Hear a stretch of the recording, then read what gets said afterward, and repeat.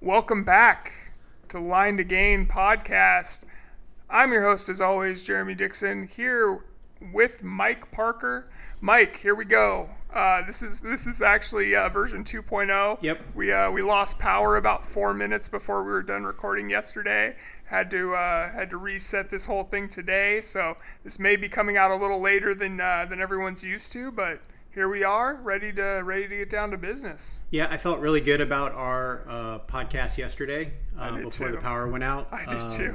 But hopefully we can capture that again here today. I think we'll be all right. So yeah, let's I guess get straight away to our Jump takeaways. into it. Yeah, so we're going back to the future here. We're going to talk about last week. Yep, week 2 of the NFL. Yeah, why don't you lead? So my first takeaway, Mike, was that parity is real in the NFL, and that is why the NFL is probably the best, at least viewer sport in the world.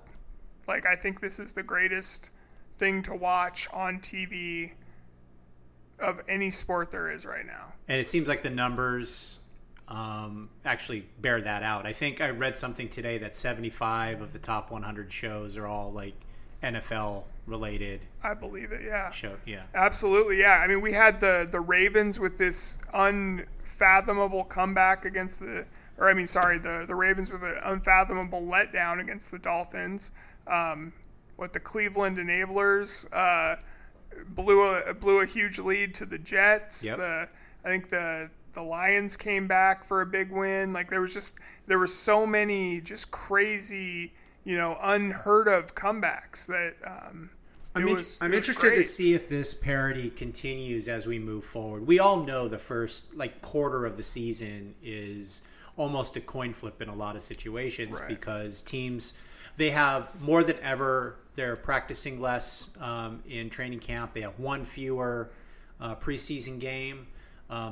Oftentimes teams don't even play their entire starting offense and defense in the preseason because they really need to get a look at. Yeah, we touched a little bit on that last week. So, that's it's what makes this game so great, because you can go from it's not crazy for a team to go from worst to first in a single season. So yeah, I don't know if you're a fan base of a quote unquote bad team, that parity will lift you to a playoff. But what I do know is week to week, just enjoying a game in a single entity at a single moment, there's a chance that your team can elevate in that moment and pull off a win. And that's always fun.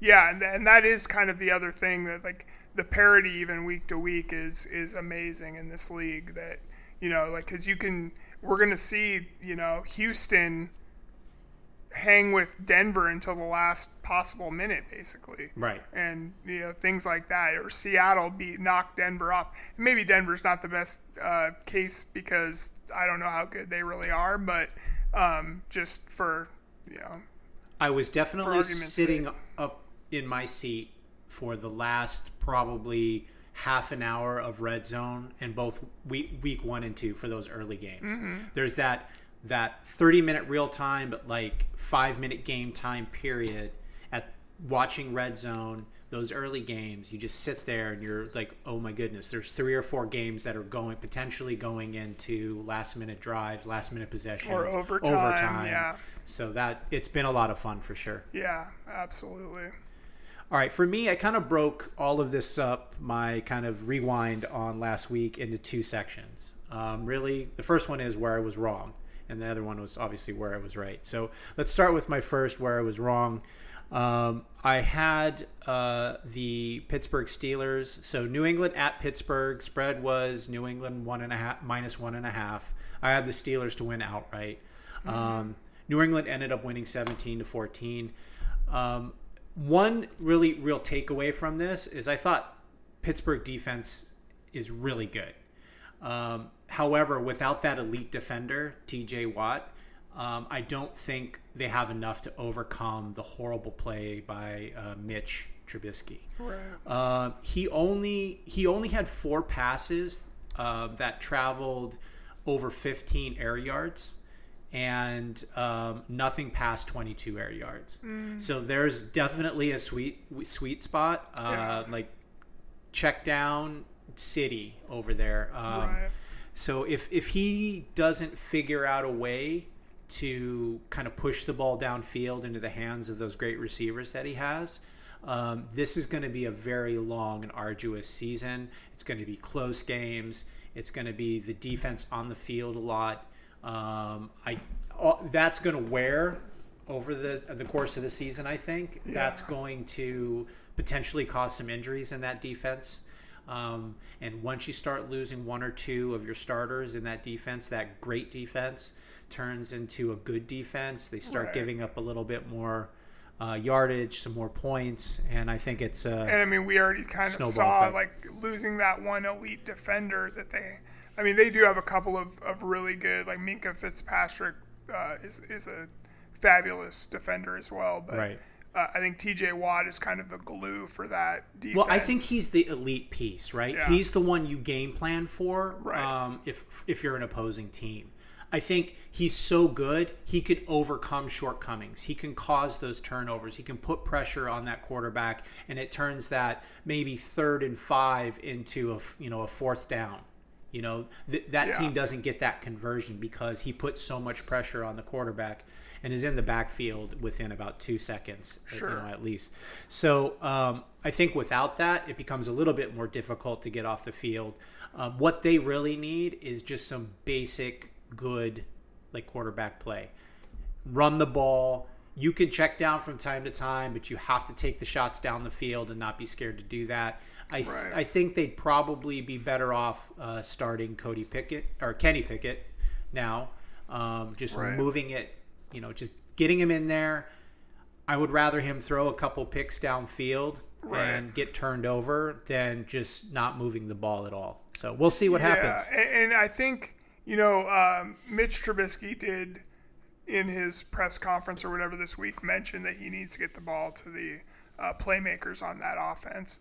We'll see if he can do that. I think if he's not able to, the answer is no. He's not going to do it. If he's not able to, Kenny Pickett's time is sooner than later. We'll see.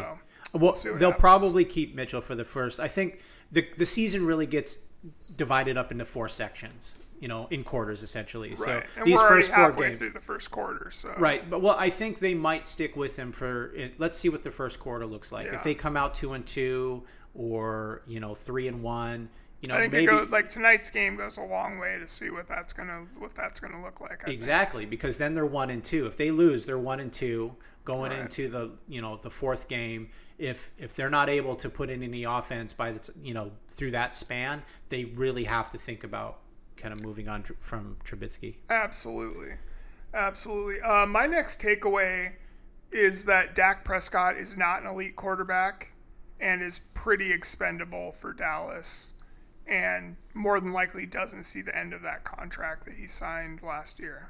I absolutely agree with this. I don't think he's an elite quarterback at all. I think he's in that probably 10 to 13 range at best. I think there's definitely 10 players that are better than him, 10 quarterbacks. So I wouldn't ever call him an elite quarterback. I think he's a good quarterback, but he just hasn't been able to. We haven't seen his goodness turn into wins and turn into playoff wins and deep runs into the playoffs. Right. There's a lot of this guy's good. He's a good leader. He makes some good throws. He can scramble and do a bunch of things, but it just doesn't seem to turn into wins in any way. And he puts up big numbers. It's just that, at least last year, and it'll be interesting to see how he bounces back after the injury to his hand or his thumb. Yeah. What he's able to do, or if he's even able to fully come back from that this season. You saw last year with Russell Wilson breaking his finger that. He never really got back that to grip, where he was. It's important, especially that thumb. Right. Well, I was listening to the Bill Simmons podcast the other day, and he was talking about assembling the Ewing Theory Committee and investigating this Cowboy quarterback situation. Is Cooper Rush Are the Cowboys going to perform better with Cooper Rush as quarterback? Is he the next Tony Romo or Dak Prescott? Sure. Taking over during an injury and not giving up the reins. So yeah, it'd be interesting to see. All right, my next where I was wrong was Seattle at San Francisco. I had the Seahawks losing, but by less than the 9.5 point spread. San Francisco obliterated the Seahawks 27-7. I actually figured that the defense would hold up enough to keep it close. They looked really good against Denver. I didn't count on them not being able to tackle. I felt like they tackled much better in week 1. Maybe it's just like the juice of having that first game against, Russell at home. Like they looked a lot better. Seattle's offense is scary bad. Their only points came on a blocked field goal attempt in the third quarter. They had only 216 total yards, 180 passing and 36 rushing, 3 turnovers, and their third down efficiency was 28%. Time of possession, 21 minutes. They just weren't on the field long enough. They weren't efficient. They weren't able to kind of move the ball at all in any facet of the offense. They also ran some weird plays. I also saw Geno Smith is like leading the league in completion percentage right now because he just dumps it off to running backs and in these little tiny short yardage passes. Well, we'll find that a lot of these statistics are misleading. So you have to have, I think with football more than anything, I think you have to look at the statistics, right? And then you also have to take a look at the eye test. Like what kind of throws are they? There's some deep analytics that can be done to determine success of a quarterback. Yeah. You want to see some pushes downfield. That's how you keep that defense honest. Right. Or they're just going to put everyone in the box. They're going to move up players if they're not worried about strikes downfield. Yeah, they're not going to let the Seahawks run the ball on them unless Geno Smith's making some plays down the field, or eventually, just like with Mitch Trubisky and Kenny Pickett, it's going to be Drew Lock in there to see what he can do. Well, I mean, speaking of like weird plays, we were finally got into the area of the red zone, and we ran some wildcat formations. Which, all right, cool. Let's just throw something different at them. They run it 2 straight plays. And the first one, I was like applauding. I'm like, yes, like. Great, like run something different. Try to throw a little wrinkle in here. That's great. They had essentially 3 running backs back there, and they were running a read option. And all right, fine, we're catching the defense off guard in this scenario. We'll see what happens. They run it twice. The second time, they do a read option, hand off to DJ Dallas, who then proceeds to throw a wobbly pass to the front of the end zone, and it's intercepted. Like literally just tossed it right to the defender. The pass should have gone to the back of the end zone. Right. We all know the rule is back of the end zone, throw it high. Front of the end zone, throw it low.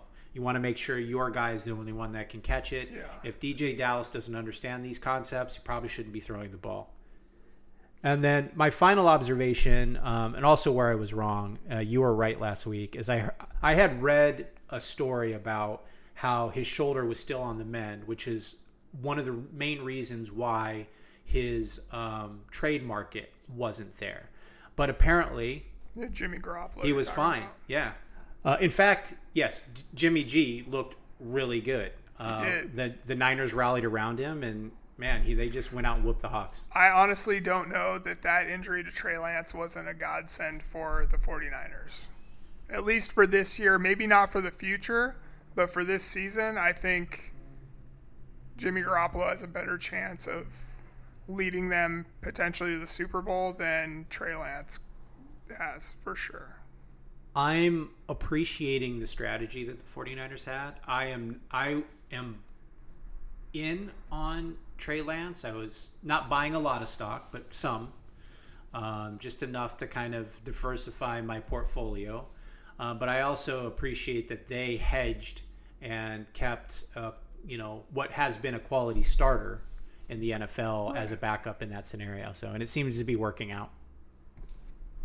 Yeah, right. No, I agree. So I have one more kind of observation, or I guess 2 more, and then I have a whole list of the bets that I made that I was wrong on this week, Mike. Okay. So the first thing is, in my best kind of deadpan Troy Aikman voice, prevent defense prevents you from winning. It's and a fact. It was not more evident than this last weekend in all these comeback insane victories where, you know, the defense is playing. Like I was listening to Bill Simmons as well, and he was like, it looked like Baltimore had 9 players on defense like the entire second half. They just didn't do anything to put any pressure on Tua Tagovailoa, didn't do anything to, you know, jam those speedy receivers, Waddle and Tyreek Hill at the line of scrimmage. Just didn't do anything. Just let these guys run free. You don't want to jam the speedy Well, guys. they're going to get by you and blow you away. But they just didn't do anything to slow them down, though, which is a problem. Yeah. And those guys ran all over the field on them. And then the other thing was a question for you, and that is, it's a two-parter. Is Russell Wilson an elite quarterback? / is there something wrong with him? And did the Seahawks make the right move in trading him last offseason? No, yes. Okay. He's not an elite quarterback. There's not something I don't wrong think with there's him. anything wrong with him. I think he's just... He is what he is. He is what he is. And I think, yes, it was a good decision. Because let me tell you, watching... I almost... So I'm a diehard Seahawks fan. We all know that by this point in Season 2. I had more fun watching the Denver game and the fans in Denver booing Russell Wilson and the Denver offense than I did watching the Seahawks, get stomped out by San Francisco. It was just beautiful. Is Russell the football equivalent of Yeezy? Where they start off and you're like, man, this guy is good. You miss the old Kanye. You're listening to the albums. You're like, man, I've never heard anything like this before. Right. Russ is throwing touchdowns, deep bombs, and getting us into the against the Packers and getting us into the Super Bowl, and everything's going great.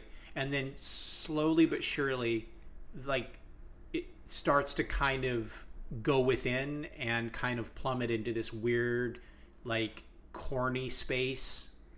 Oh, man, he loves kids. He's visiting the children's hospital, and then it turns into like weird, Instagram live videos at home, and just kind of regressing into this, weird place that doesn't make any sense. Yeah. I hesitate to use the word crazy because I think that minimizes, people that actually experiencing mental health issues. But in this case, I'm just going to use the term and just go, he's just starting to get a little off. Right. And I just don't understand what's going on. And I know with that kind of mental or, decline, it seems like the play kind of goes with it. Yeah.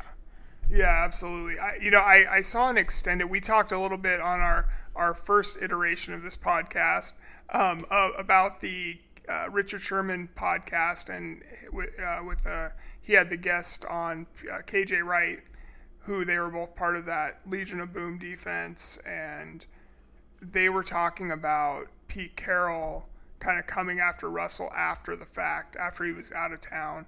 And, KJ Wright made the point like, wow, I couldn't believe that. Well, let's set the stage a little bit. Okay. When he was here in that 2013, 14, 15 range, it was known that there was a different standard that they held the rest of the team to that they weren't holding Russell to. So then fast forward to this conversation. And Richard Sherman made that point, like, hey, look, it was fine. Like, he was criticizing us for our play on defense, but, Russell Wilson had a number of bad games back in that time frame.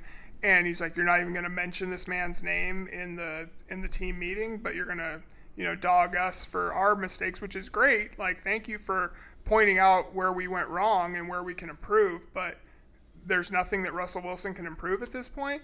And then they made a point that I saw a kind of a 9 or 10 minute extended clip of this, and they talked about how, a lot of like those guys, all the defensive players, and even and you can lump Marshawn Lynch and Doug Baldwin into that group, they're all still super tight, but they're not tight with Russell Wilson. because he was so focused on other things that he didn't have time to be like, these are my boys, I'm taking care of them first, and then everything else will take care of itself, is what the point that KJ Wright made. And they're like, hopefully he can do that in Denver and find that camaraderie that is the whole point of playing team sports, right? Yeah. So, well, I learned a new term the other day thanks to Angie and her kind of master's program. It's called cognitive dissonance. It's essentially where you start to buy your own bullshit. Okay. To the point where it causes some negative effects in your life. And I think both Kanye and Russell currently are a victim of this cognitive dissonance. Yeah, I could see it, man. All right, and now real quick, I just want to run over my gambling losses for the week and a win, though, finally, Mike. So my losses, I did a 4-team parlay. Thought this was the winner of the year, Mike. Thought there was no chance.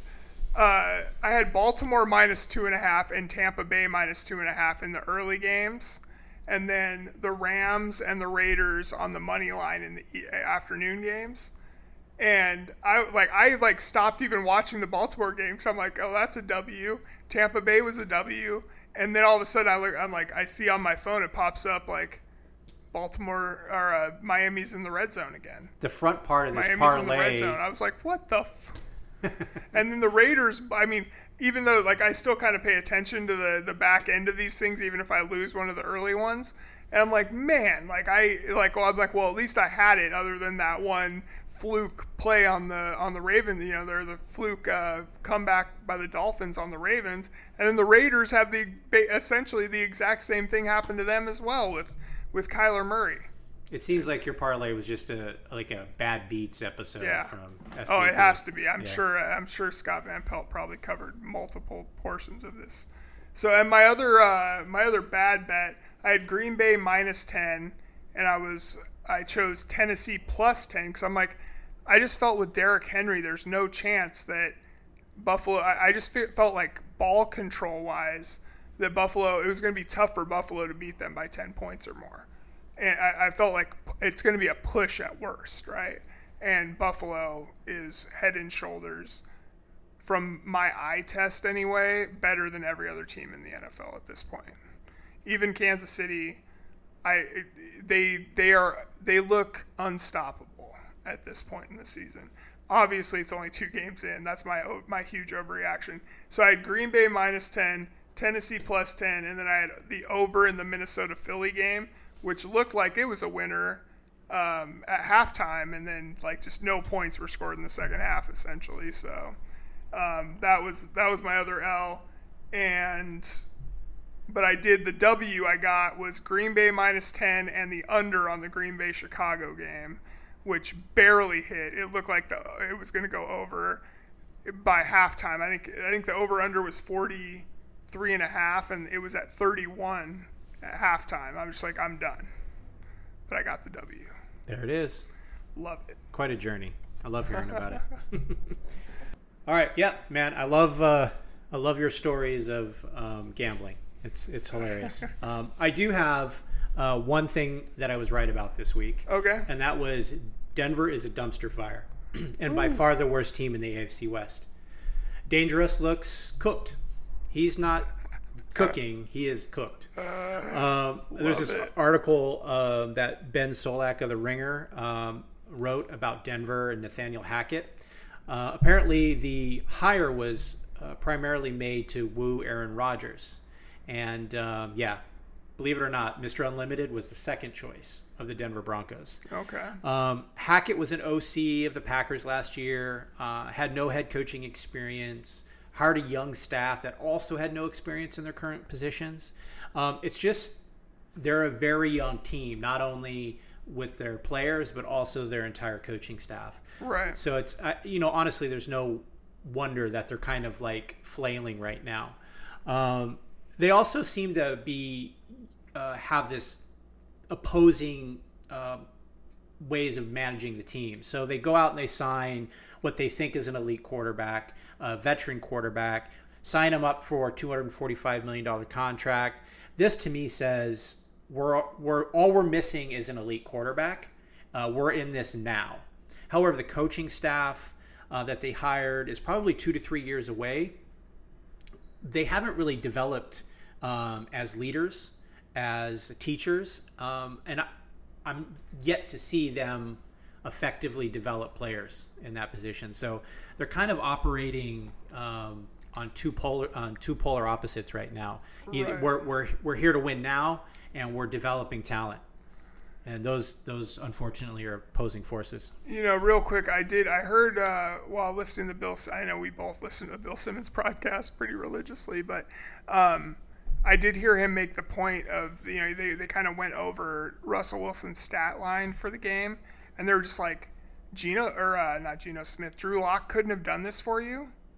Like, what, you guys gave up all this draft capital, players that could have helped you, and you're getting the same numbers that Drew Lock would have done for you. Drew Lock probably beats Houston as the Denver quarterback last week. Drew Lock, a lot of turnovers. It's really disheartening. Yeah. When he throws 3 picks a game.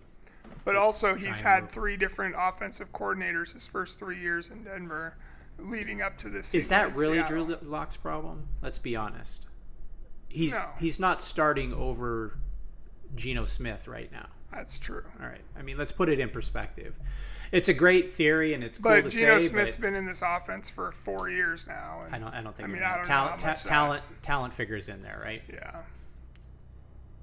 Yeah. I mean, I agree though. They look terrible. I already mentioned I enjoyed the hell out of watching the fans boo the team as that is a lot of fun. As it played out there. And I'll talk more about that from my perspective as we look forward to week 3. So speaking of that, tell me what you got. What's the first game that you're excited to see this week? Number 1 game for me is Buffalo and Miami. Same. Is it? Yeah, I just want to see how Miami, how much can they keep going after that crazy comeback loss? Like, how much does that really take out of them from an emotional standpoint? And Buffalo, like I've already mentioned, it looks like the head and shoulders the best team in the NFL to me. Miami's getting hyped right now in the press, obviously. 2-0. Mm-hmm. They look good. They're playing a perennial top 2 team in the AFC this week, at home, mind you. This is their first real test, I believe. Yeah. So we'll see how that plays out. It could potentially be a letdown game. We see that a lot. You have a lot like an emotional kind of draining game. You come back, you're happy, and then just you can't kind of pull that together the next week. So we'll see how they do. I'm excited to watch that game as well. Yeah, and Buffalo is probably only a few weeks away from 17-0 talk. You know what I mean? It happens every year. They glom onto one team and start questioning that. So I think they're definitely the ones at this point. But what's your next or your top game other than that Buffalo Miami game, Mike? Well, I am really enjoying watching Philadelphia this year. So I'm gonna do Philly at Washington. I am still vacationing on Eagles Island every weekend. It's a great getaway. It's a fun time. There's a lot of other islands out there that you can enjoy with great beaches. Slay Island, for example. That was a lot of fun this weekend. Baby. So I'm really looking forward to kind of Philly taking it to the Traffickers. Yeah, Darius Slay definitely kicked Justin Jefferson off of his island this last week after everyone was calling him the best player in football. So, I'm excited for that one as well. Like, there's a lot of really good games this weekend I'm excited for. So, yeah. My next one is San Francisco and Denver. Like, Denver, the Seahawks game, I'm definitely watching every Seahawks game this year just because I've watched probably every Seahawks game since 1995. But you haven't missed one game since 95. I mean, I'm sure I've missed a game or two, but I've caught the vast majority of them. But I'm going to be watching every Denver game this year with great anxiety, hoping that they lose as much as I hope the Seahawks win. So I am really enjoying the Denver shit show. I am rooting this week for an NFC West rival. I'm anxious to see. This is so fun to watch him kind of fail. I'm anxious to see what Jimmy G looks like after getting a week there with the starters back in the fold in San Francisco there. Yeah. So I'm going to lump all these together. I'm really looking forward to the afternoon games this week. Oftentimes, the better games are in the early game. Here on the West Coast, the 10 a.m. games. Those are generally the better games. This week, it's definitely the afternoon games. So I'm looking forward to Jacksonville at Chargers. It's a rebound game for the Chargers. I want to see how Herbert's ribs are. Does the OC finally let him to really push the ball downfield? He was really, really good getting the ball downfield versus the Chiefs. Right. Does he even play, though? Like, that's going to be interesting to kind of follow along. My guess is he plays. You think so? Yeah, I think he plays. So, well, Jacksonville, though, man, we didn't even talk about them. Like, what a freaking performance, putting up 24-0 against the Colts. And the Colts were kind of everyone's darling going into this season. I was a huge Colts fan after the in-season Hard Knocks last year. I thought I really liked the coaching staff. I thought the players, although not like household names, they were really, really solid players. A lot of enthusiasm. They appear to really enjoy playing the game. They work together well, and they look good through that in-season stretch. Unfortunately, right after that, I think they lost like 3 games in a row and ended up not making the playoffs. So they're really continuing that tradition, that losing tradition this year. Yeah, and there's some other. I got a couple games. More. So I got Rams, Arizona. I just want to see how good the NFC West is. Just in general, like we kind of, the Seahawks were the only team in the NFC West to win in week 1. Most of the teams are even this week, 1-1. So it's kind of like locked up. I want to see how good the Cardinals are. They looked pretty bad against the Chiefs. Not pretty bad. They looked horrible against the Chiefs.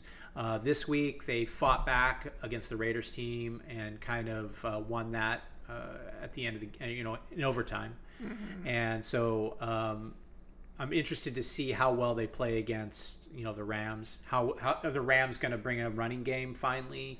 Does that help move the offense?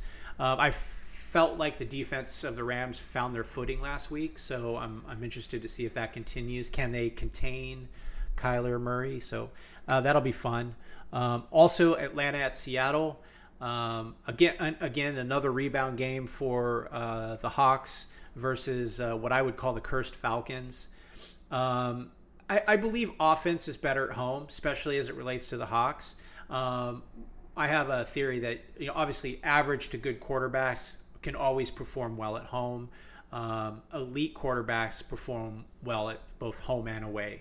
So I'm not looking for Mariota to do much here. I think Geno Smith can settle in at home and kind of move the ball a little bit more than we did in San Francisco. I may be a victim of the moment, but after watching that game on Sunday, I would definitely not hold my breath on Geno Smith leading an offensive charge in this game. But you never know. Well, I'm not holding my breath at anything like that, but what I will say is I have had a tendency in the past to kind of overreact significantly. This sucks. They suck. There's the worst team I've ever seen. When in fact, after the first 3 games, they go 1-3, and then they rattle off 4 in a row, and then all of a sudden they're at the top of the NFC West. We've seen that happen over the last decade several times with that team. So not that this is the same team, but there's always, you mentioned parity. There's opportunity there game to game. And 100%. I think Atlanta is an opportunity for Geno Smith and the Hawks. I can completely agree with that one. My final 2, Green Bay at Tampa, for no other reason other than these are probably 2 of the top 3 teams in the NFC. Probably and Rams or San Francisco. And then I just want to see how they play against each other. The best of the best in the conference. Let's see what happens. Yeah, it should be a good game. Is the NFC good? I think maybe we'll find out here if it's if the talent in the NFC can compete with the AFC right now. And then finally, San Francisco, Denver. You had mentioned that. I think we talked the heck out of that. So that's my final game. Yeah, my last game there, Mike, is I'm anxious to see Detroit and Minnesota. Detroit after getting in the win column this week, and Minnesota. I want to see how they bounce back after kind of being the talk of the NFL that first week with Justin Jefferson just going crazy and two teams where the arrows are going in opposite directions. Yeah. And really after they were going the opposite direction of that the week before. So it's kind of a kind of Jekyll and Hyde type situation. But I'm anxious to see what both of those teams can do against one another. Sans Bears, I think we might see that a lot. Some jockeying in the NFC or the NFC North. Yeah. So that's my other one that I'm really looking forward to, and I'm looking forward to this weekend's going to be great. There's a lot of good games this weekend for sure. All right, cool. Anything else for looking forward to week 3? No, I'm ready to get to these predictions. Let's do it. I'll lead off this. My first prediction: San Francisco at Denver. It seems like Vegas is still giving the Broncos a little bit too much credit for my liking, so I'm going to take San Francisco at -1.5. I can't believe that spread is that low. It's at San Francisco too, right? It's in Denver, but I don't think it matters. Okay. I don't think it matters. Yeah, no, I think Denver and Russell Wilson not being able to move the ball against Seattle. I guess he moved the ball. He wasn't able to get points on the board though against Seattle or Houston, which are two of probably the worst 5 teams in the NFL. Really. I'm anxious to see what they look like against San Francisco. Do they step up or do they fold? And I don't see them really stepping up. So with Nick Bosa and that defensive front on San Francisco is going to be a problem, I feel like, for Denver. So yeah, I don't think the Denver offensive line is going to hold up. I think Russ is going to be under duress most of the day. I think the San Francisco secondary is going to be very good at making sure things stay in front. There's not going to be any big explosive plays as far as I can tell. Jerry Jeudy got injured in this last game, so I don't know what his status is at this point. I haven't really looked that up, but that's something to keep an eye on as well. And I think San Francisco is going to take it to them on the running game. They're fun to watch. Yeah. Their running game they're good. It's the most exciting running game I've seen in a long time. Yeah, no doubt. My number one game, Mike, I've already bet $100 on this one. Buffalo -5.5 at Miami. You give me Buffalo. I know it's on the road, and they're a road favorite. You give me Buffalo against pretty much anybody but maybe Kansas City with being less than a touchdown favorite. I'm probably taking that bet every time. Maybe not $100 bet, but I'm going to throw a few bucks down on that every time. Yeah, I think 5.5's just like perfect. I mean, I believe Buffalo is going to win that game. So if that, and it sounds like that's your opinion as well. So if that's the case, you got to take -5.5 because no matter what scenario, I don't think Miami's beating them by more than a touchdown. Well, no, they're -5.5, so they have to win by 6 points.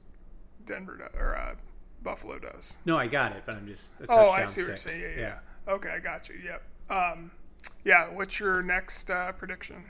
My next prediction is LA Rams at Arizona. I think the Rams are significantly better than the Cardinals, so I'm going to take the Rams -3.5.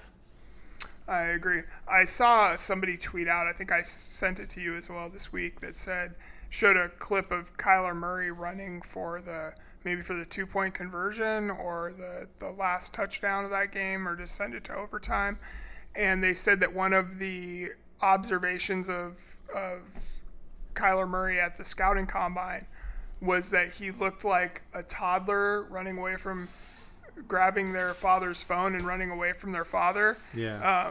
And then I watched the clip and I was like, I'm never going to be able to unsee this now. It's like he does look like a little baby running away. It was the funniest thing I've ever seen. But yeah, I completely agree with you on that one. No respect. Yeah. My next one is Baltimore -3 at New England. I think the Ravens, their offense is so good. And I think New England is going to try to scheme them enough, but it's only a 3-point spread. I don't think that Mac Jones and the New England offense has the capabilities of keeping up with New England or with Baltimore and that Ravens defense. So I think it's going to be. I really like that game as well. I think for the rest of the season, New England's a stay away from me. I can't figure them out. It's like trying to bet a college game. You just never know. Even with the points, you just never know how these teams match up because it's not fair at all in college. So I just don't have a good sense of what Belichick's going to do and what he is able to pull out of certain players in certain moments. So it's a stay away from me. Good luck on you on that one. Okay. So I actually had one more observation, on this, and it's not really a bet, but it seems I was kind of looking at some of the point spreads, and it seems that Vegas thinks that a lot of these matchups this week, at least, are pretty much like a pick'em situation. 8 of the 16 games had a spread of 3 points or less, and one was 3.5. And I just honestly, that's go either way. For some of these numbers for these point spreads, so that's interesting. Speak back to your point of parity. Yeah, absolutely. I like that. I do. That's interesting to me too. My last prediction for this weekend or bet that am interested in is Jacksonville as a 7-point underdog at the Chargers. I feel like we don't know if Herbert's going to play. We don't know how well Herbert's going to be able to play. I assume having broken rib cartilage, which I didn't even know you could break your cartilage, has to be a pretty painful experience. Jacksonville coming off of this shocking win to me. I thought Indianapolis was going to bounce back against those guys, and they just really came at them hard and fast and did not let up. And I'm excited to see how that game plays out. I'm excited to see what Jacksonville can do as far as Trevor Lawrence in that offense with Doug Peterson running the show. I think it's going to be a great game. I don't see the Chargers. Chargers seem to let teams stay in games a lot. That is true, yeah. So I'm anxious for that one. All right, I say, hey, Herbert, get your flap jacket on. Get the shot. There's really nothing you can do. If you can play through the pain, then do it. It is what it is with these types of injuries. Right. But can he play through the pain? We'll see. Yep. All right. I guess we're moving on to our hot take / conspiracy corner. Yep, we're in. We're knee deep in that. So I'll go. Yep. How many do you have on this I have 4. Yeah, I'll let you. Why don't you run through 2? Because I only have 1. Okay. So my first one is Wentz doesn't pass the eye test for me. And I don't know if this is a hot take, really. I think a lot of people have this opinion. His numbers look fine. Last week he was 337, 3 TDs and a pick. And that's pretty much what he threw the week before. So he's like above 600 yards, like 5 or 6 TDs, few interceptions. I think he had 2 last week. But he just doesn't look right. There's something off. Like with the way he throws, he seems to make mistakes at really bad points of the game. His accuracy is shaky. He doesn't make the team better. Doesn't get him into the playoffs.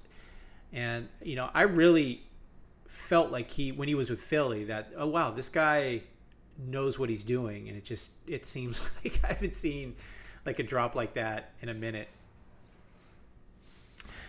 Yeah, for sure. Carson Wentz has never been the one for me. Like I've always thought there was something just I didn't like. I've just never liked him as a elite quarterback. I know he's a little lanky, he's a little floppy. I think his kind of personal beliefs are a little I'm not even talking to like as far as whole aura I know what you're talking about. Yeah, but I just like from just a player perspective, I've just never really been a fan. Yeah. So I think you're onto something there for sure. Yeah. So my next hot take here is the Football Hall of Fame should remove Brett Favre from the Hall of Fame. Full stop. What do you got for me? You know, we chatted about this a little bit over the week. You sent that text to me, and I think the first thing I said was, I probably agree, but that's a slippery slope. It is, in fact, a slippery slope. I definitely acknowledge that. Where do you draw the line? Because I believe O.J. Simpson is still a member of the Hall of Fame. I mean, there's some probably pretty terrible people that have done some pretty terrible things in the Hall of Fame. And Brett Favre has done some terrible things, man. He's not a good person, especially, after, I mean, there was already some question about how he treats women and things like that before this stuff came out about him essentially stealing money from his own state, the poor people in his own state, to fund a freaking volleyball arena. So basically he went from towards the end of his career, drug abuse to massive misogyny and sexual harassment, which led into fraud, essentially, against the Mississippi welfare system. Right. So. Yeah. No. He's a piece of shit. Well, where do you start it? Yeah. You started with start OJ. Yeah. Out. Don't let him benefit from the accolades and the whatever benefits you get with that yellow jacket. So you're out. We're taking you out. You remove the bust. You remove all likeness of him. Maybe you leave a record in there or two with his name on it, but that's it. Just for context, you can't really remove somebody from a record book per se, but you can stop honoring him in a place where we honor people. And I think Brett Favre is definitely a candidate to get removed from that. Shannon Sharpe had gone off on a rant on this, and I agreed with him in a lot of his points. And he called out something in particular that T.O., who, he's polarizing for sure, but it's basically he just kind of irritated people, right? And they kept him out of the Hall of Fame for a couple of rounds just to prove some sort of point. It was punitive, right? And then they talk about how great a teammate Favre was and how amazing he was as a quarterback and his career and all these different things. And with T.O., they keep him out. So I just wonder, why do we promote guys like this just because they played a game well for several years? Right. Let's remove all the shitty things that Brett Favre has done. He definitely deserves to be in the Hall, but we have to understand that we can't decouple all the shitty things we do throughout our life because we did something good here. I agree. I do agree with you. I think like I said, I think it's a slippery slope, but I think you have to start somewhere. OJ. Yep. Then Brett Favre. And then we'll see. All right. My first and only kind of hot take / conspiracy thing is going back to what we talked about a couple weeks ago with Tom Brady going to Dana White talking about Tom Brady and Gronkowski were going to come to the Las Vegas Raiders, and John Gruden nixed the deal at the last minute and kind of pissed everybody off in the situation. I didn't realize Gronkowski essentially co-signed everything that Dana White said. He asked him about it on his podcast, and Dana White said, Gronk, you're the one that asked me to talk about this story. Let's be careful about the word co-sign, because co-sign means he came out and specifically made a comment. I believe the exact... He kind of was nonchalant about it. I believe the exact quote was, Gronk, you're the one that brought this up and wanted me to talk about it, or wanted me to tell the story. And then Gronk said... Maybe I was almost here for 3 No, years. he said, you told the story, and that was it. Yeah. So... that's not a confirmation to me, by the way. It was close. I mean, it's as close as we're probably ever going to get to a confirmation. Here's what I'll say. I believe that the conversations happened, and I believe that the conversations did reach the voice of the Raiders. What I don't believe is that Tom was ready to buy property in Las Vegas and they were there to sign deals. I don't think any of that stuff happened. So, I don't think it moved down the road that far. Tom Brady went on LeBron James's show on HBO called The Shop. Yeah. And said, basically was talking about, before he signed with Tampa Bay, where he was going to go. Said that, he said something to the effect that, you're going to stick with that motherfucker over me? And everybody was like, who's that motherfucker? Ryan Fitzpatrick this week, though. Well, because the Miami Dolphins thing had come out, Right. that they were going to give him ownership, blah, blah, blah. Right. And so Ryan Fitzpatrick came out this week on a couple of different, both on the Thursday night show, all that stuff, and basically alluded to that he thought he was that motherfucker. And Tom Brady came out and said, no, Ryan Fitzpatrick, you are not that motherfucker. So now everybody on the internet is assuming that Derek Carr was that motherfucker. And that's what Tom Brady is upset about. So if you're listening to this with your kids in the car, I we apologize. We don't normally throw those out so much. No, we don't. Sorry, that was like 6 MFers in like 3 sentences. I apologize to you. Anyway, I'm here for it. I love the drama. I love all this stuff. So my conspiracy thing is that I think that they were going to go to the Raiders and Gruden nixed the deal. Well, I believe that Gruden was never going to allow that. He couldn't have somebody questioning his authority. I think he's a very insecure man. I think he's a bully. Agreed. I think he's another one of those kind of what you would call a piece of shit that just kind of writes emails about people, basically even his conversation is bully-like, talking about the NFLPA's president in a very kind of racially degrading way. So absolutely. All right. What's your next one? Is it time to write off the Colts? They're only 0-1-1 in the division. No signs of getting better. I think they're probably missing the playoffs this year. I could probably cross them off. They're a cross off in my book. Yeah, I feel like the NFL media gaslit all of us into thinking like Matt Ryan was this year's Matt Stafford, going from Detroit to the Rams, and that the Colts had a chance to win the Super Bowl. But after watching these first 2 games, they have no shot. I think Matt looks I mentioned this a couple weeks ago, he looks frantic out there. It's like he doesn't know what's happening yet. And maybe it's going to take him time to kind of figure out the offense. And, in the meantime, let's just rely on, Jonathan Taylor for a little bit. Let's give him the ball while we figure this stuff out, work off of play action, some easy throws, and then kind of build from there. I think sometimes you have a tendency, you got a veteran quarterback who's seen a lot of success in his career, come in, he's a smart guy, he understands what he's doing, he understands how to diagnose a defense, and you just go, here, take it.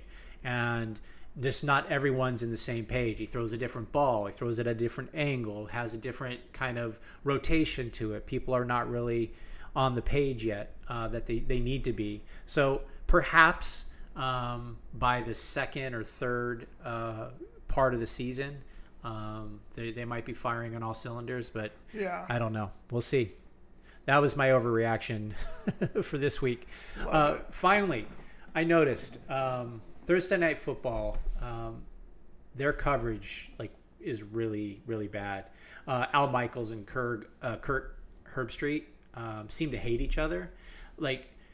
Kirk made fun of Al's age at least 4 or 5 times, and just kept oh, I remember you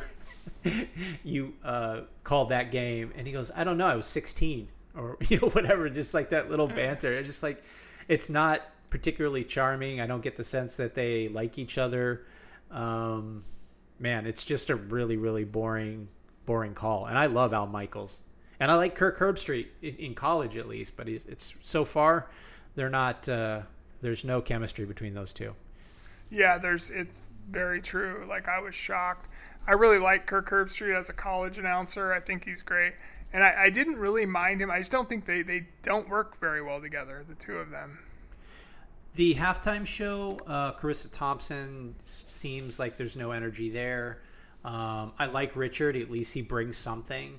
Ryan Fitzpatrick was kind of a no-show, just like a outline of a player in a seat, really. And Tony Gonzalez, I can't believe he took the job at the CBS studios back in the day over Shannon Sharp. He's a robot, like a football automaton. Just nothing, bringing nothing to the table. No energy, no nothing. Yeah, it was pretty bad. It was pretty bad.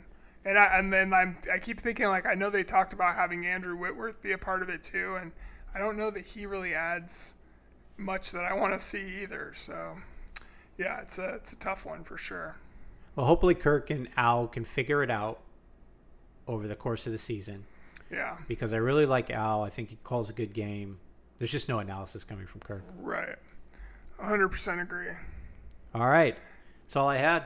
Let's move on to every week we like to look at something. We like to diversify kind of what we're talking about on this show. So we pick a few things that we did or looked at or read or whatever this week. And so Jeremy, why don't you go ahead and start us off? Yeah, I mean, the first thing was, I know last night it was breaking news. It's a little old tonight, but it's that Robert Sarver has made the announcement that he's going to sell the Sun and the Mercury after being a complete POS, and saying he wasn't going to sell, was just going to take the year suspension and the however many hundreds of thousands of dollar fine, millions of dollar fine. I'm not sure what it was exactly, but good. I'm glad he's selling. Let's read his statement. What he said yesterday. Yeah, go. Right? Let's go. You All got right, it here there? we go. I am a man of faith. I believe in atonement and the path to forgiveness. I expected that the commissioner's 1-year suspension would provide the time for me to focus, make amends, and remove my personal controversy from the teams that I and so many fans love. But in our current unforgiving climate, it has become painfully clear that this is no longer possible. And whatever good I have done or could still do is outweighed by the things that I have said in the past. For those reasons, I am beginning the process of seeking buyers for the Suns and the Mercury. So let's take a look at this statement, right? So let's break it down a little bit, right? So let's start with just the first statement. I'm a man of faith. And I just go like, there are... What does that have to do with anything? Well, I think what he's trying to say is that he is a good person because he's a man of faith. But I don't see that in his actions. So he's trying to like subvert, the things that he said and the things that he's done and say, I am a man of faith. To me, it's a cop-out, just like you see politicians say this a lot, like when they mess up, like, I have daughters. Yeah. And it's just like, I have a black friend. Yeah. So they throw the women in their life right. In front of the moving train of, Yeah. It's. I don't like the whole idea of trying to deflect from the things that you've done. If you want to make an apology, you talk about the things that you do. Right. And you apologize for those things, and you don't use qualifiers. And then you talk about the things that you're going to do to fix those. So he's never talked about what he was going to do to make amends or what was he focusing on? Like, well, he was more like, this culture that we're in won't allow me to. So he's passing right. the blame on the culture of unforgiveness, right. which is just accountability. Which is just fucking it's ridiculous. Sorry, go ahead. Sorry to drop another F-bomb in there. Anyway, yeah, it's ridiculous. The guy is I mean, he had a culture built around the Phoenix Suns and Phoenix Mercury of just terrible work environments, women having to deal with unwanted and unprovoked, I don't even know, like just being put in awkward situations that they shouldn't have to deal with. And there was racial stuff that was going on with him too, I believe. Like it kind of runs down the list of terrible things that these billionaire owners do. Here's what I think happened. Are barely slapped on the wrist for. When this came out. So we had some proof that he said some racially insensitive things. We have some proof that he was saying some sexually disparaging things towards women in his office. We know these things happened. He's created a toxic working environment with the way that he handles, personnel. We know all of these things happened, and we essentially got a slap on the wrist, and he wanted that to be okay. My guess is he was part of the negotiations to accept that, like a plea deal, if you will. And when that plea deal was not accepted by the public, I think the second highest percentage owner of that team had come forward and said that Sarver had to leave. I wanted him to leave. He needs to sell his piece of the team. I don't want a part of this team. You mentioned that some of their sponsors, like PayPal, had threatened to leave if he was part of the team. The executive director of the Players Union came out and said that the players didn't want him to be the owner any longer. So that pressure actually affects the bottom line, not only for the NBA, but for the Phoenix Suns and the Mercury. So once that starts happening, you get board of directors involved, and the collective percentage of your board of directors and your owners actually overpower his 33 or 35%, whatever it was. Now they can't force him to sell those shares, but what they can do is force him out. So my guess is having a meeting that says, you're not going to be part of this. I don't care about a 1-year suspension. You're not going to be a part of this. And he goes, well, screw you. I'm just going to sell. I can't do this. I could see that. That's my take on it. I can see that. And I'm glad. I don't want him in the NBA. No. I don't want to have an owner like that part of a sport that I love. I agree. 100%. So my next one is a movie that I watched this week. It's called The Hunt. It was made in 2020, directed by Craig Sobel. He was famous for shows like The Leftovers, Westworld, and a show that I really like, Mare of Easttown. He directed 7 of, I think, the 10 episodes. So, still on my list. Check it out. It is so good. It's basically a story about, like, if our political climate had a baby with surviving the game, it would be The Hunt. Oh man, yeah. I think I've seen like the opening kind of like 20 minutes of this movie. So go ahead. Let's so the high level summary of this is that liberal elites create something called The Hunt, where they gather like 12 or 13 stereotypical right-wing caricatures and basically drug them, take them to a location where they're kind of fenced in, and then proceed to hunt them in various different ways. So it's hilarious. If you are very serious about either the right or the left, I would say you're not going to have a good time with this. But if you have a sense of humor and you're okay with some occasional violence, then I would definitely check this out. It is funny. It is like just absolutely hilarious. The stereotypes for both the left and the right are just kind of really spot on. So that's pretty funny. No, that's great. I need to go back and watch the rest of it. I'm kind of like the violence, like the bloody violence, kind of like turns me off on movies a lot of time. But I'm gonna go back and give this one a shot. It's almost like it's not serious violence, right? It's like playing, Grand Theft Auto or something like that. But okay. It's pretty funny.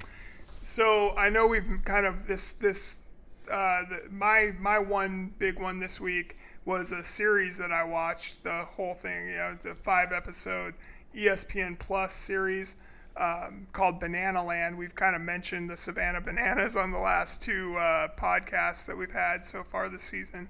And this documentary series follows Jesse Cole, who is the owner of the Savannah Bananas. He was a really good high school pitcher.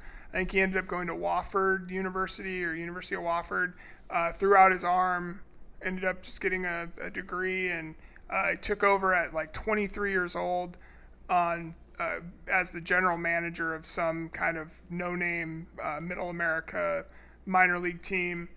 And when he heard that the minor league team playing in Savannah, Georgia was moving after, 80 years or something, he contacted the city and was like, why don't you let me bring in something new? And I believe the first couple seasons that they were there, it was kind of like a Cape Cod League type thing, where like a college all-star type team where they would go use wood bats in the summer and play, other teams in the area. So this is a traveling team not associated with any franchises? Exactly, yes. Okay. I think, when they moved from Savannah, when they were in Savannah, their original team that was there was associated with the Major League Baseball team, and then they moved, and now it's no longer affiliated with that.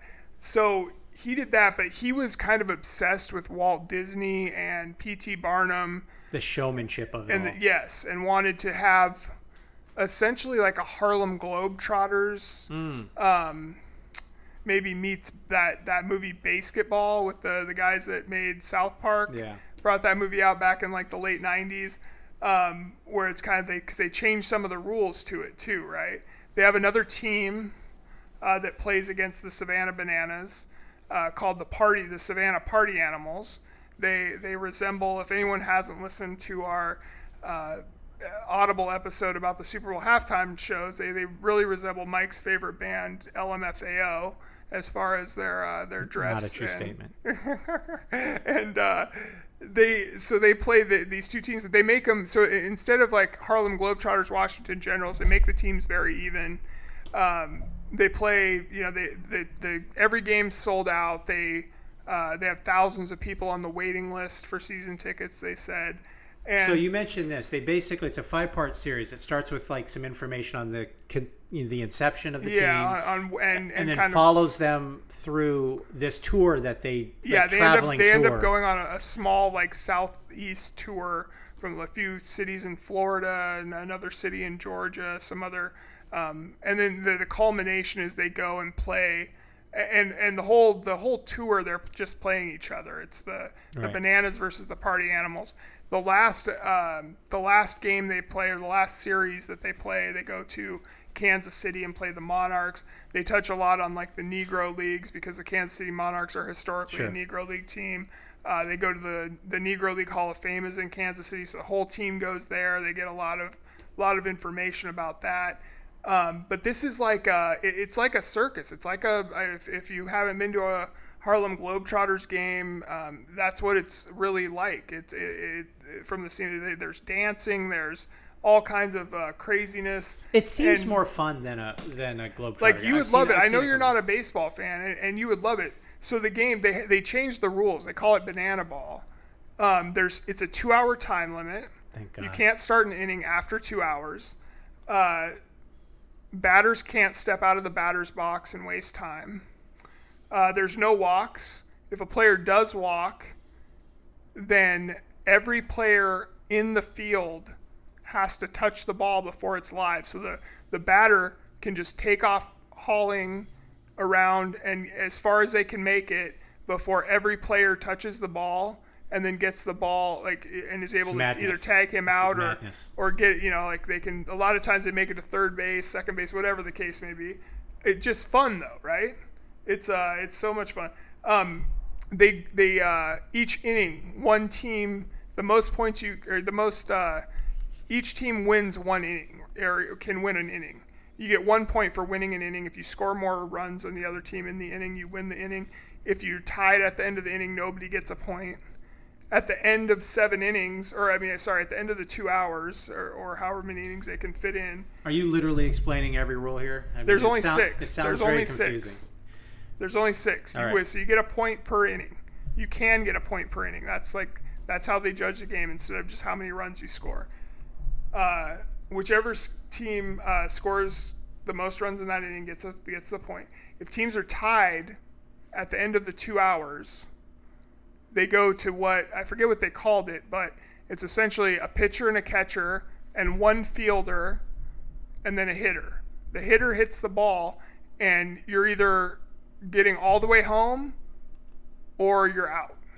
So it's like a fun way to end the game, like a, kind of a, I mean, it's not a sudden death situation because the other team gets to go after you, but it's a fun way to end the game instead of, going to extra innings and just playing more game. So.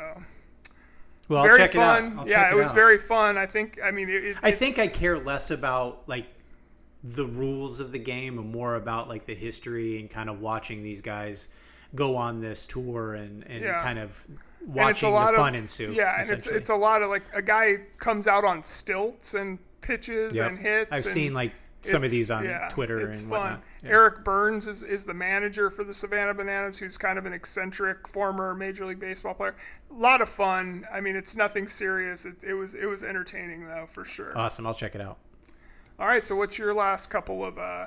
I have one more, and it's regarding an experience that we had, me and you, a couple weeks ago while kind of driving around town, going to see a couple of your nephews' football games. So for those who don't know, Jeremy had a spinal cord injury and is in a wheelchair. And as such, we have, special automobiles and stuff like that. And it requires, ramps to get into the stadium and, generally some special seating. And you're not confronted with the lack of accessibility as a person that that isn't disabled.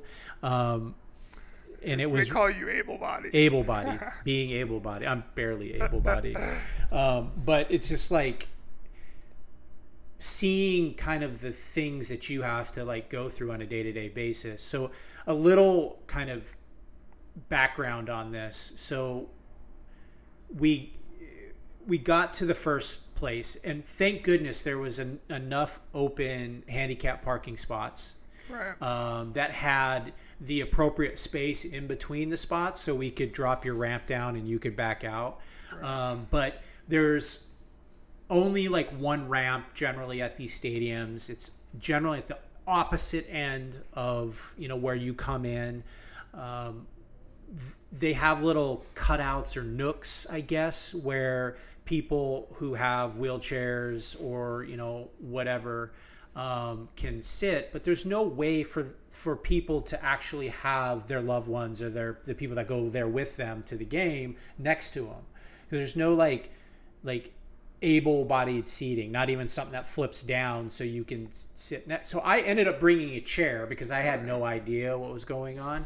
So we got lucky in that regard. The other place was horrible. They put us all the way towards the end. There's a garbage can in front of us. It was right where the entrance comes up, so people were constantly walking in front of us. I don't know how anyone could enjoy the game in those scenarios. Again, no way where for me to sit where I could see the game next to you. So we ended up having to like basically go down to where the track was and just kind of get inside the fence line and watch the game from there. Thank goodness no one really... we didn't have passes or anything, and no one really seemed to care. So it was a good experience from that point forward. And then finally, the parking at that particular game, there was all of the spots were taken. So we ended up having, and I'm panicking. I didn't know what I was supposed to do at this point. I'm driving him at this point, and we have to get into a position where we can like get the ramp down and he can get out. And it takes a little bit of time to do this, but I mean, sure enough, he just like been there, done that. He's like, man, just kind of back into the spot, pull out. I'll get out. We'll put the ramp back in, and you just back in, and we'll go from there. So you were very calm, very collected. But it was such an eye-opening experience that we really don't do a good job with accessibility. And somehow we got to get better at this. Yeah, I'm really glad that it affected you the way that it did, because we've had a couple of conversations since then about it, more than a couple really, and it's refreshing to hear like an able-bodied person be like, man, like I can't believe this is what you got, what you guys, what people in your situation have to deal with. And it's true because, like I think when we were leaving that second field as well, there's like all these people are like just crammed in and they're like leaned up against the wall. Like I'm trying to get through the walkway and I'm just like, I don't even. They couldn't even bother to move their hand back because they were looking at their phone. Right. So it's like I'm bumping into people on the way out, and it's just like, it's just par for the course. But, definitely this country needs to do better as far as accessibility goes. And this is definitely a sports-related topic because, there's definitely kids in those high schools. Like both of the games we went to they were Little League games, but they were at local high schools. Right. And, there's nowhere for somebody to sit with you at those games, like at all. Like it's crazy. So, the schools need to do better for sure. It was a great time watching the games once we got settled in. I had a great time hanging out with a good friend. It just, we got to do better. I don't know how else to say it. I'm still processing kind of what it takes. Angie works in disability, accessibility, DNR, I think they call it, diversity. So one of her big things is, accessibility. So I've been talking to her quite a bit about it and just kind of, is there anything that, we can do? It's constantly in my mind at this point. Like we're to that point, we were at, I was at urgent care on Monday this week, and I was kind of looking out at the parking lot, and they have 2 spots right up front with a walkway that came in between. And I was thinking to myself, if Jeremy was here and parked in one of those spots, we wouldn't be able to get the ramp down and have him get off of that without slamming into the other car. There's just not enough space. It's not planned well. People, they did have the plates or the tags, but it's just like, I don't know. Yeah, do better. I appreciate you voicing your opinion and being an advocate for people in this situation. So I appreciate you, Mike. And we'll have to do it again. I had a good time, even though we did have to deal with some of that stuff. But I appreciate you, man. Yeah, man. You just you took it. Great attitude the whole time, and I commend you for that. I think I would. Yeah, there's times you definitely want to lose it on people, but it's just like, at the end of the day, what are you gonna do? So, all right, well, thank God the power hasn't gone out yet, so we're gonna end this one. If you guys could listen, like, rate, review, all that good stuff helps us with the algorithms, and we will be back next week to discuss Week 3 of the 2022 NFL season and look ahead to Week 4. Jeremy, this is major. I have Wentz and the Commanders this week, and Jalen needs me. All of Philadelphia is counting on me. Love it. Till next week.